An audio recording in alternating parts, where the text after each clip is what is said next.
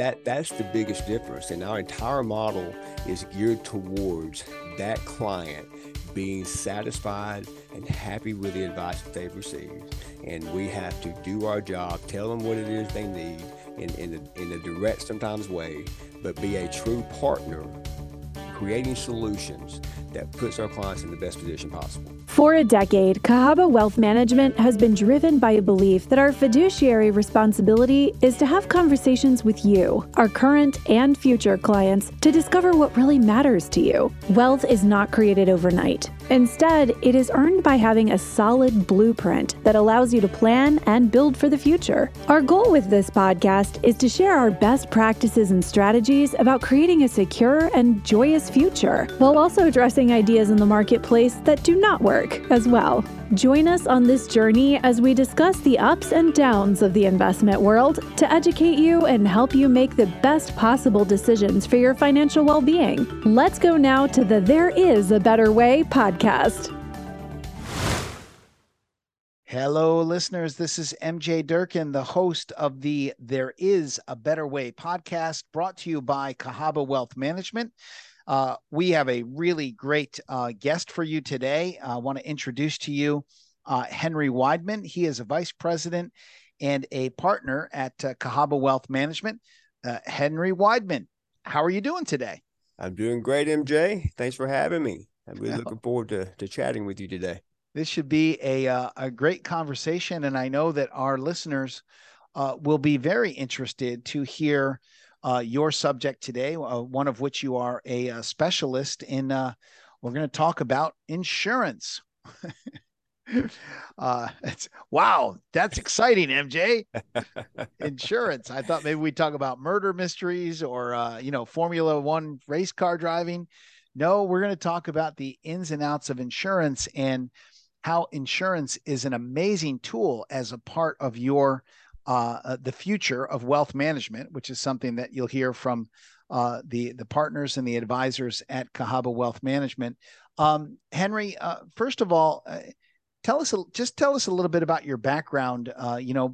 Back in the olden days, before CAHABA Wealth Management, before 2012, tell us a little bit about some of the things that you were involved in and that you saw, and just give us a little background on you. Yes, sir. I think, most of us are going to have their own, unique background of how we got into the business. I think all the partners have their own story. Mine's a little different in that I saw the other side before coming to this side. And it's one of the reasons I came to this side. Okay. And what I mean by that is, I went through the financial planning program at the University of Alabama. So I had that objective, fee only type mentality, even in college. But when I graduated college, you got to find a job somewhere, right? So the only thing I knew to do was to go to, these various financial planning firms, within the community, and just kind of start interviewing and see which one I liked. And the first one I actually landed with was, it used to be American Express Financial. It's now called Ameriprise, right? And I'll be careful not to say too much, negative things about those guys, and I did learn some things, but basically what it was a, it was just filled with a bunch of cold call rallies, in the sense that you'd meet every Monday night at 8:00. You'd have the music blaring. Everybody would be dancing. The one guy would be up at the top, pumping his chest and getting everybody fired up to be able to go back to the cubicle to call all Amex card holders to see if there's some reason that we could convince them to invest with us. After about 6 months of that, I'm like, this doesn't seem normal. And just stuff, some of the feedback you were getting from people, clearly they didn't receive it well, right? And I was like, okay, well, this is not maybe what I want to be doing. So then I landed another job with what I call a variable annuity sweatshop. But the owners had their CFP designation. They looked the part, which is something I really wanted to get. They did have a financial planning program, so to speak. But once I got in there, literally what they were doing was making everything fit within a Pacific Life insurance policy. When the owner of the firm annually would go to Hawaii for 3 weeks because of her, high sales volume within the company, I clearly saw quickly that that was the incentive. And there was one magic day that I was sitting in my cubicle, and a guy came into the lobby, and I went out to greet him, and he was just visibly shaking and very upset. And I was like, oh my gosh, what's going on? And so one of the senior planners came in there and gathered them, went to the conference room and came out. He looked like he was a little more calm, but essentially what it was is he said, I had no idea that I just put my 401k into a life insurance policy, and so that led me to believe at that moment that the client had no clue really what was going on. And he just trusted the people because they looked the part. Wow. Well, that's powerfully disturbing. in many ways, yes. I just invented a new phrase, powerfully disturbing. I like it. It may become a new MJ Durkin or a CAHABA Wealth Management phrase. I jotted that down, by the way. We're going to good. Yeah, we'll see who can copyright it the fastest. So let's talk a little bit about fee versus commission, and tell us first of all, let's talk about commission and insurance products. What is one of the what is one of the challenges with insurance products that are sold through financial planners? Without, as you said, without being negative, tell us like the black and the white. So let's first talk about insurance policies and how they are sold, and how the commissions are figured. Tell us a little bit about that. That's right. I mean, literally, if you look at the origins of what we call now the financial planning industry, in the early days, it really was life insurance agents, going door to door, selling policies, right?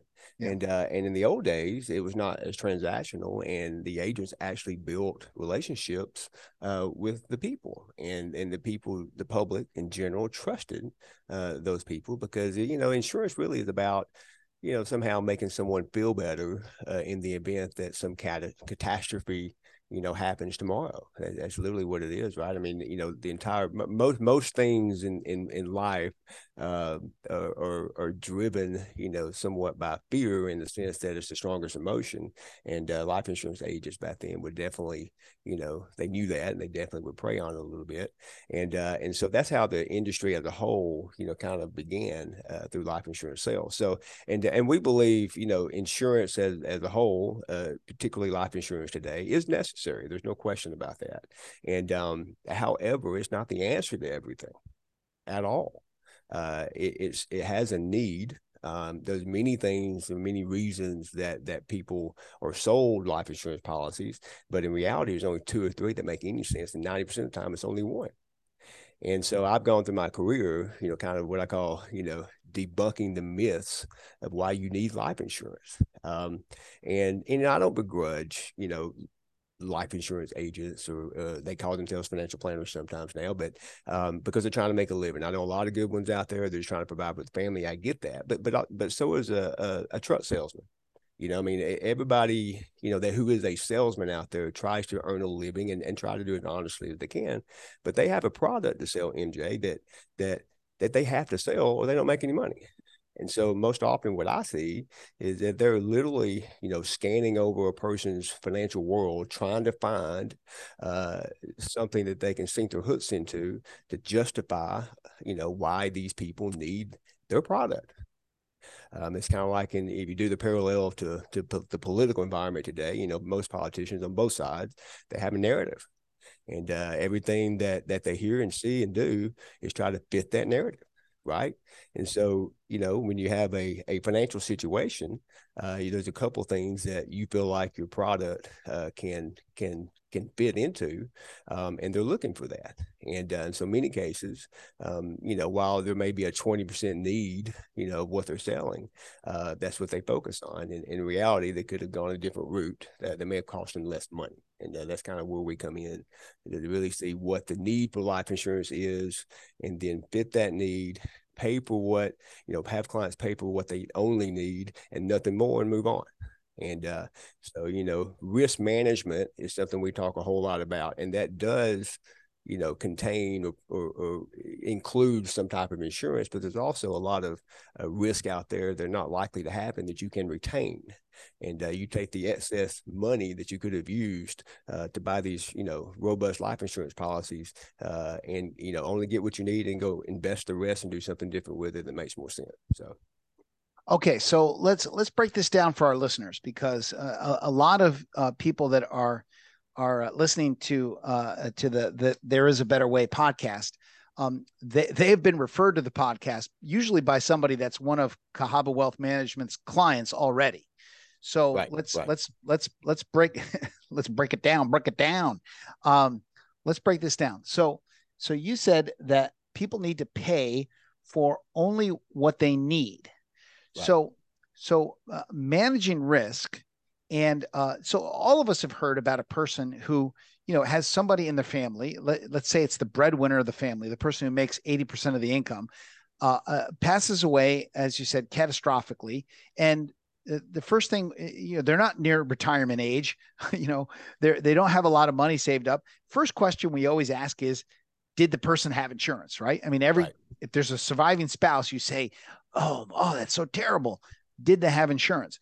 So clearly, as a part of the financial plan that you're recommending that there be substantial death benefit in case that happens, and it fills the gap or closes the gap in someone's lack of money, whether it be $500,000 or $1 million or $2 million, right? I mean, you're not saying that life insurance is not essential. It is a very important part of someone's portfolio. Yes, no question. And then, like I said, it's a big part of what we evaluate. We run what we call the survivor income analysis, pretending that the client passes away today.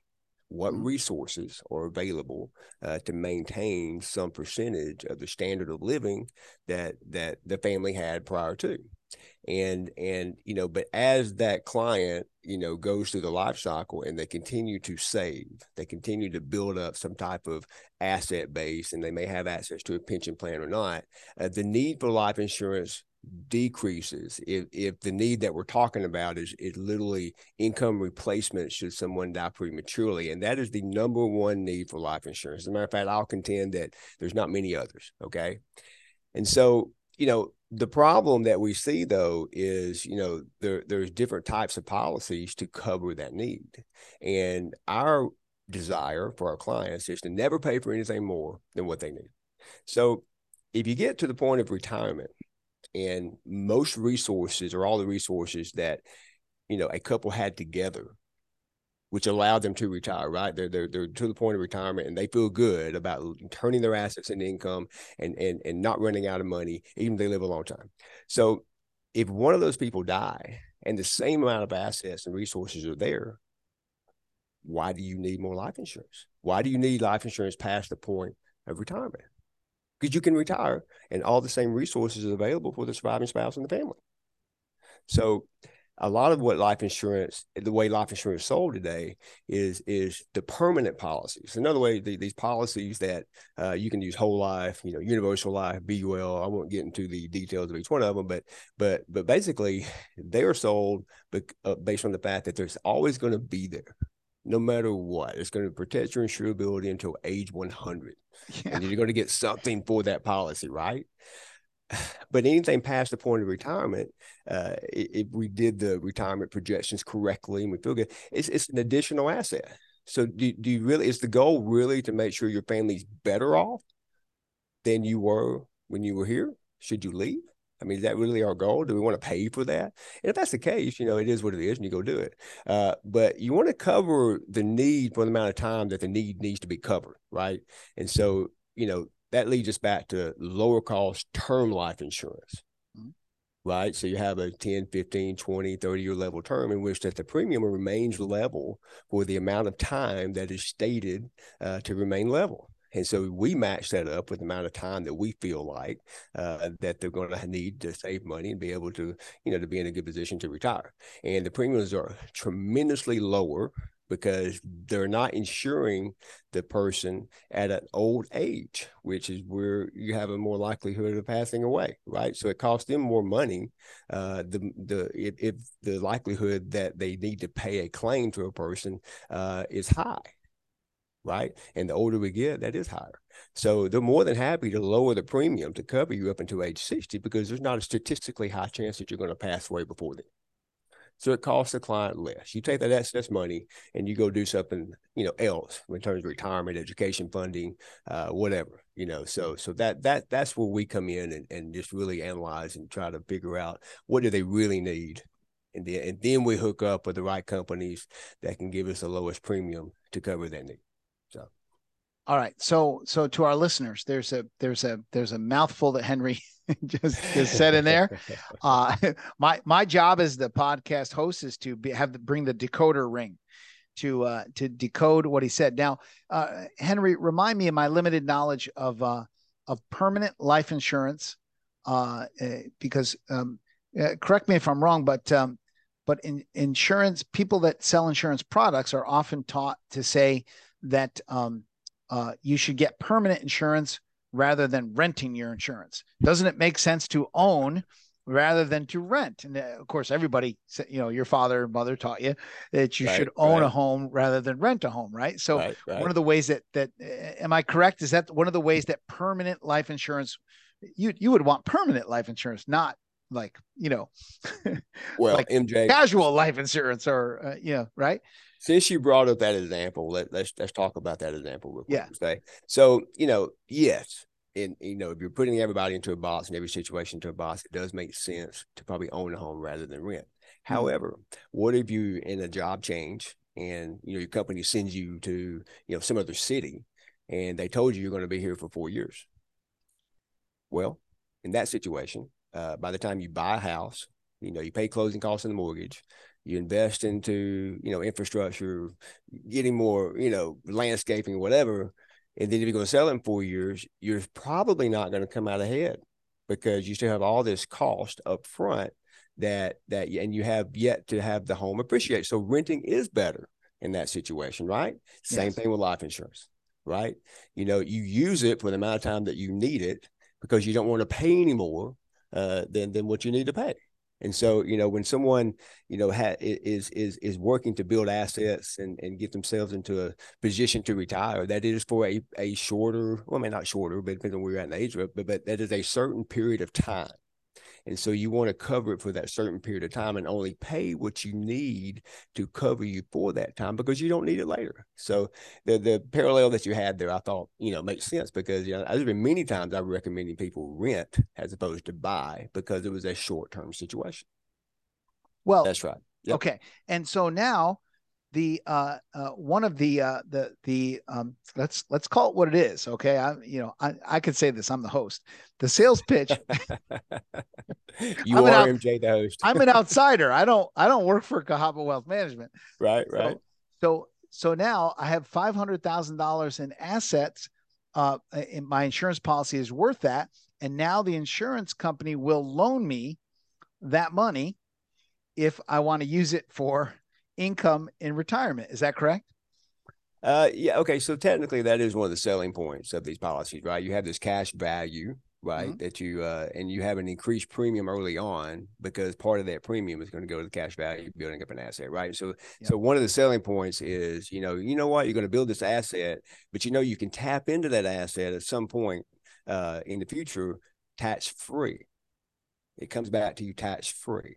Mm-hmm. Okay. And naturally, anytime you say the word tax free, sounds great. It absolutely. It Sign me up, man. Sign me up. Absolutely. And who does not want to pay, no taxes? So, but in reality, what that is that you're taking a loan, to your point, from the cash value, from your own money, from your cash value, and you're paying them an interest rate for that loan. And MJ, I'm telling you, it is ridiculous. The last one I saw was 8%, and this before the recent interest rate hike. And so you tell me you're going to pay 8% on a loan, right? You're going to use that money to do whatever. It's just say you take that money and you go to the markets. I mean, you're going to have to take a lot of risk to average 8% over time on your money. I mean, a whole lot, right? Yeah. And then when you cancel the policy, if you do, you have to go back and pay taxes as ordinary income on the amount that is loaned out and outstanding. So you have to maintain the policy and pay those ridiculously high premiums all the way up until age 100 for that to be true. And so if you look at the big picture and the overall scheme of things, how are you coming out ahead by doing that? And the answer is a resounding no. You take your money, you buy term insurance, pay less for the amount of insurance you need, and then you take and invest the rest. There are plenty of tax-free and tax-sheltered, vehicles out there that we could find you. And so that's what we generally recommend. Don't pay for anything more than what you need. Everything else is just smokes and mirrors. So you mentioned something to me in the pre-interview, Henry, which I thought was good. You said, what we like to do is we like to do less selling and more listening. We like to do less selling and more advising. We like to do less selling and more really understanding what the client really needs in the present, in the intermediate, and in the long-term future. And what I hear you saying, so let's break this down. Let's use MJ's line. Explain this to me like I'm a 6-year-old. If you're being oversold or recommended that you should use your insurance policy as an investment vehicle because you can get tax benefits, which sounds good, right? And we can loan you money if you ever need to loan money from the policy. If we were to really break it down, is what you're really saying is, let's reduce those cost of premiums, which can be pretty high if you're using life insurance as an investment. Your premiums get pretty exorbitant, don't they? Oh, absolutely. Yes. I mean, that's the problem. When you have these permanent policies, as the client or the insured rather ages, the cost of that insurance goes tremendously up. Like I alluded to earlier. I mean, the older you are, the higher chance you have of passing away. And so the company needs more premium in case they have to pay a claim so they can remain profitable. And so as you age, what they do, they overfund the policy in the early days to build up this cash value, this investment part, right? And they tell you they're going to keep your premiums the same. But what happens eventually, that's technically correct. I mean, you are paying out of pocket the same, but the cost of insurance within the policy begins just draining that built up cash value. And it's designed to drain that cash value down to zero at some point. And if you're doing, other types of products where you're investing in the market, you're subject to the market too, and so they may ask for some premiums back. But that's getting too technical. I didn't want to do that today. but the bottom line is, you have to look in every situation. What is the agent, or they call themselves planners, and the insurance company? What is their objective? And then you have to figure out, does their objective somehow still benefit you? That's the number one question you have to ask yourself. And they're only profitable if they have a lot of premiums coming in and not a whole lot of claims, or they have enough premiums to come in to pay all the claims. And by the way, they also have to pay the agent up front, a very hefty commission, sometimes anywhere from 7 to 10%. And I think I alluded to in our pre-interview talk that it takes us in many cases 5 or 10 years to make what one of these guys or people were making one transaction on that very day. And we have to keep our clients for 5 or 10 years in order to make that kind of money. Right. And so that's the biggest difference. And our entire model is geared towards that client being satisfied and happy with the advice that they've received. And we have to do our job, tell them what it is they need in a direct, sometimes way, but be a true partner, creating solutions that puts our clients in the best position possible. This entire business, nothing about retirement, nothing about, education planning, any of that stuff is absolute. Nobody knows definitively, what the outcome is going to be one day. But what we do, through a series of plans and different meetings over time, we use what we know at that point in time to put our clients in the best position. And that reduces the odds of them, not reaching their goal. And there has to, in order for the people to stay with you, in order for them to trust you, they also have to like you and respect you and understand what it is that you were trying to do. And if they're convinced that, everybody knows you're a business, and we're our business, and we do have to generate revenue, but our incentives also align with the client. That's what the question they have to ask people. And it's a resounding yes. We operate almost solely off of referrals, and we have to keep people for a long, long, long time to prove to them that we're trustworthy and we know what the heck we're talking about. And but once you do, you have a client for life, and they send you other people. And that's been, before this podcast, MJ, that was our marketing. So yeah, right. do a great job. Be paid a fee for great listening, for great advice, and for adhering to the fiduciary standard. Henry, I hear a lot. I listen to a lot of talk radio, and I hear a lot of stuff about annuities. Annuity, get a locked in, lifetime income. Then you hear a lot of, the fast talk, annuities are not index, whatever. But I hear a lot, that if you follow this advice, you could have a guaranteed income. Tell us about, as we kind of go to land this plane a little bit, I hear a lot about variable annuities. Tell us a little bit about how the variable annuities are actually sold on the market, and some of the things that our listeners should think about and look out for. Well, I tell you, there's many different types of variable annuities, right? So we could have our own separate podcast, probably talking about that. But Yeah. in general, annuities are sold really for two reasons. I think, the first one being that, the fear part, right? I think, what people fear more than anything is losing their money. Okay. Sure. So if someone has a solution that eliminates, that fear, in the short term or the long term, they're naturally going to listen. And that's what they do. They come in for this, and in many cases, I call it fear mongering. The market's horrible. You've heard on the radio, you hear the turn your 401k into gold, right? Gold's the only thing that goes up when the market's going down, right? Yeah. But the bottom line is, when it comes back to variable annuities, they're sold based on the potential to exchange that money for a lifetime guaranteed income. Or on the investment part of it, they have a guaranteed, say, I'll just use 5%. Mm-hmm. You get 5% guaranteed, and you also get the upside of the market. Mm-hmm. Well, listen, I mean, we've both been around a long time. If it sounds too good to be true, most of the time it is. And so naturally, when we hear these things, we're like, what is the underlying here? So we've really taken the time to kind of get into some of these products and really see what's going on.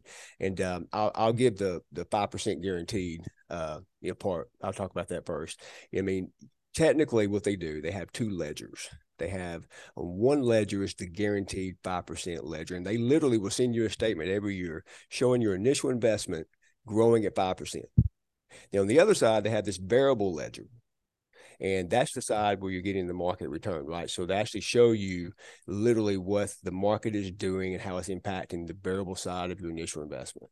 And in theory, at the end of this 10-year run, you get to take, which one's better. And I've never seen with a 5% it's not better. And this is because they're taking all the fees. And MJ, I've seen some fees as high as 4%. I am not kidding. It is insane.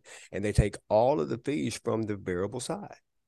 So there's no way that you're going to get, the upside of the market in the way that you could otherwise, because there's a 3 to 4%, just big boot, stepping on the return. For 10 years.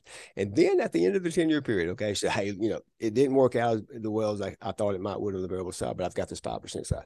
Well, the 5% is only available to you if you turn that money over to the insurance company for an exchange of lifetime income, but using that value that has grown to as the basis to turn that into an income. So you don't even get to tap into that. You have to give up the money in exchange for a lifetime income. So the only one that you can literally tap into is the right side. That is going to be much less than it could have been had you gone and invested yourself. So I said a lot. I realize that you get passionate about this, so you might have to cut me off. Yeah. No, but I had a very similar experience with an indexed universal life policy where when I went to get out of it, the penalties were the exact amount of what I had saved. The penalties equaled the $65,000 that I had saved in the IUL. Yep. So That's another thing, okay? Because let me just tell you what this is a surrender period. right, Okay. right. There is no, okay, so they can't allow someone to quit or get out of a policy in the early days of that policy after paying the agent 10%. They have to have market performance over a 5 to 10 year period, because they're taking your money and they're going to the markets. That's exactly what they're doing. Okay. And they have to have a period of time that you can't leave or pull the money out, so they can at least get back up to toward breaking even, and then past that be profitable. And so this is the problem, because you get into these things, you don't understand them. I'm telling you, I mean, most people, even the agents themselves, do not understand half of these products. They just don't. They're given talking points and they regurgitate those talking points, and they make the sale. They really don't understand them, and so they make them as complicated as possible. So yes, and so during that period of time, that you have to stay in there, because if you want to get out of it, you have to pay a tremendous fee, just like you were talking about earlier. They have to make their money back, pay the agent, then become profitable. And in the meantime, you're paying those high expenses along the way. It's beyond frustrating when you get to the end of that rainbow, so to speak, and it didn't work out in the way that you were told it was going to work out. So. Well, if you get all the way to the end of the rainbow and you find out you exactly, if you're 70 years old and you go, oh shoot, this didn't work out, I should have really read the fine print. That's really bad. I mean, I learned mine the hard way, as a young man. Oops, lost 65 grand. Okay, it wasn't devastating, but it sure didn't make my day. I can tell you that. Well, let me say this a better way, MJ.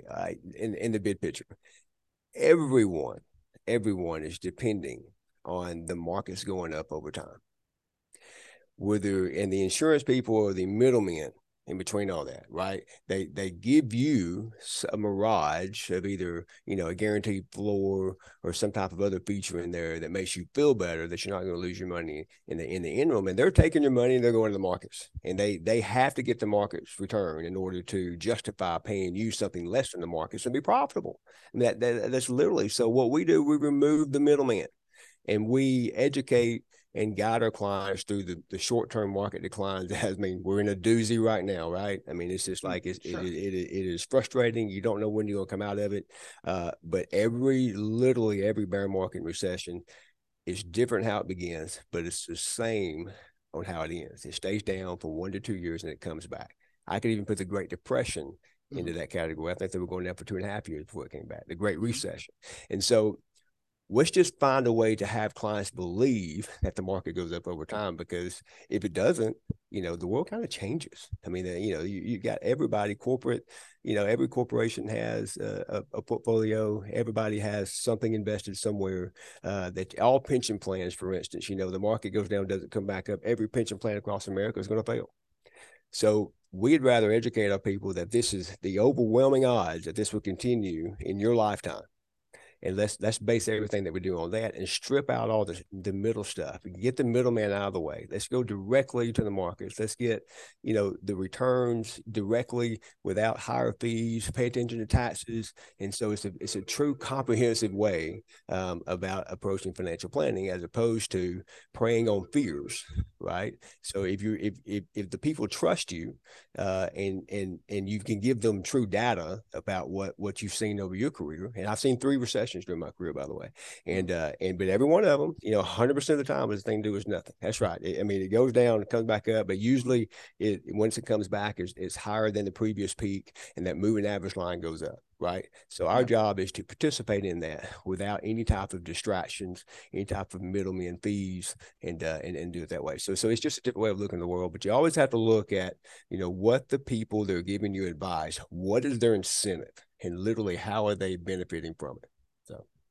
Well, and so as we go to land this plane, what you're basically saying to me, if I can distill this down, is you're saying that to your listeners, you should look for an advisor who is not driven by an incentive to possibly do something that's only in their interests, right? You should look for an advisor that can be independent and can evaluate the insurance and say, this is really the amount of death benefit you should have in the short term up to 60, 65, 70, whatever you want it to be. Because if you have an advisor who's based on a fee rather than a commission, you can make an objective analysis. Plus, you can cut out all of the heavy commissions and the penalties. And okay, and now I'm going to further complicate it. And then you're going to say, this money that you saved on those premiums that you really didn't need, we're going to invest that in the long-term health and growth of the market. Absolutely. Did I just explain it correctly? You nailed it. And, okay. You told me a while ago that you had to give you the 6-year-old version, but that didn't sound like a 6-year-old to me, MJ. You seem like you're getting it pretty well. I think at the end of the day, you have to listen to people. You have to listen to what they have to say. You have to use your knowledge of the overall financial planning arena, coupled with what they have going on themselves, and create solutions. All right. And the fee route gives us the freedom and the objectivity to do that. I mean, when I'm paid a commission, I'm naturally going to be thinking about if I'm going to make this sale or not. When you're paid fees, you kind of know what your overall fee is going to be over time. And then you factor that into your business model, and you are free to just go help people, because if you help that person, they're going to send you somebody else. And then you have a client for life. And so that fiduciary standard clearly is a big part of this. We have to, not only do we have to do what's in the client's best interest as opposed to ours, we have to prove it, through SEC audits and stuff like that. Life insurance agents and brokers, and the many people that call themselves financial planners that are not, I'm just being real here, trying not to be negative, but they don't have that same standard. They don't. And we welcome it because it's how we grow. And insurance is a big part of the overall thing that we do, but we do not want you to pay any more than what you need. And we have a proven system, proven process to be able to determine what that is. Well, really well said, Henry. Really well said. And I like what you said there at the end. Is that we, when based on a fee, we can relax a little bit. Know over a long period of time. I mean, CAHABA Wealth Management itself has like a 99% client retention, right? That's correct. Absolutely. So I just thought of this. I mean, Brian O'Neill said to me in one podcast, he said, we know that over time, the market always goes up. Over time, we know that it will always average out and the market will always go up. Well, over time, that if you keep creating solutions for your clients on a fee basis, it may not pay you a lot in the beginning, but over time, you're going to have a better retention, a better life. You're going to make good money as an advisor, and your clients are going to be really happy, and that's going to give you more referrals. I can tell you, any salesperson that can get referrals, any advisor that can get referrals is much more easygoing than the person who's always, like you said, in the sweatshop making 60 calls a night trying to get people to buy, that bought a credit card, and then now you should invest with us.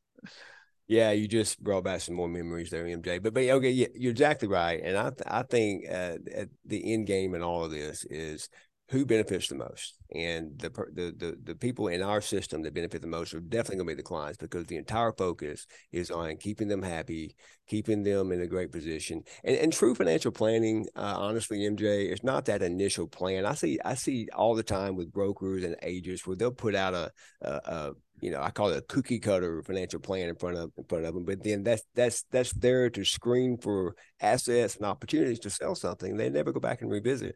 So the true value planning is ongoing, constant attention. The only thing in life that is constant is change, and you have to grow with your clients at every stage of the life cycle, giving them real solutions at that point. And it's a lifetime of making good decisions and sound decisions based on objective financial advice that reduces the odds greatly that they will be able to retire and live a really good life without the worry of the money running out.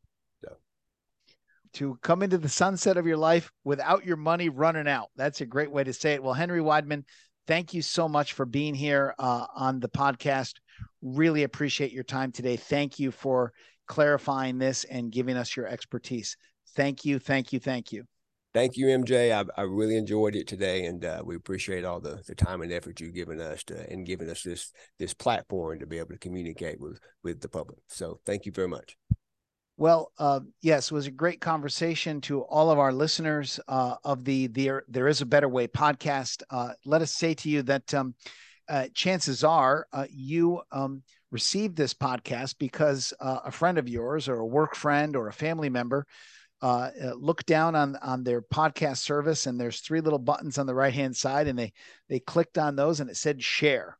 And if you got good information from this discussion with Henry Wideman, Vice President and a partner at CAHABA Wealth Management, can I make a recommendation?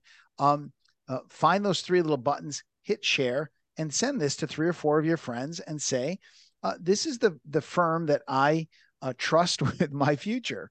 I've been with Henry or Brian or Will or any of the other partners or advisors. I've been with them for 10, 15, 20, some 25 years. Listen to these folks and this firm talk about their expertise. So we highly recommend that you share individual episodes of the podcast with the people that you know. And it is great. It's great education for them. And they should enjoy these conversations and learn a lot. So remember to rate the podcast, give us a 5-star rating if you liked it. Feel free to write a review. And to all of our listeners, we will see you again on the next episode of the There Is a Better Way podcast. That concludes this episode of There Is a Better Way. We hope you enjoyed it. Make sure you check back regularly for new episodes and get connected to the wisdom you'll need to make confident decisions about your family's financial future and well-being. We'll see you on the next episode.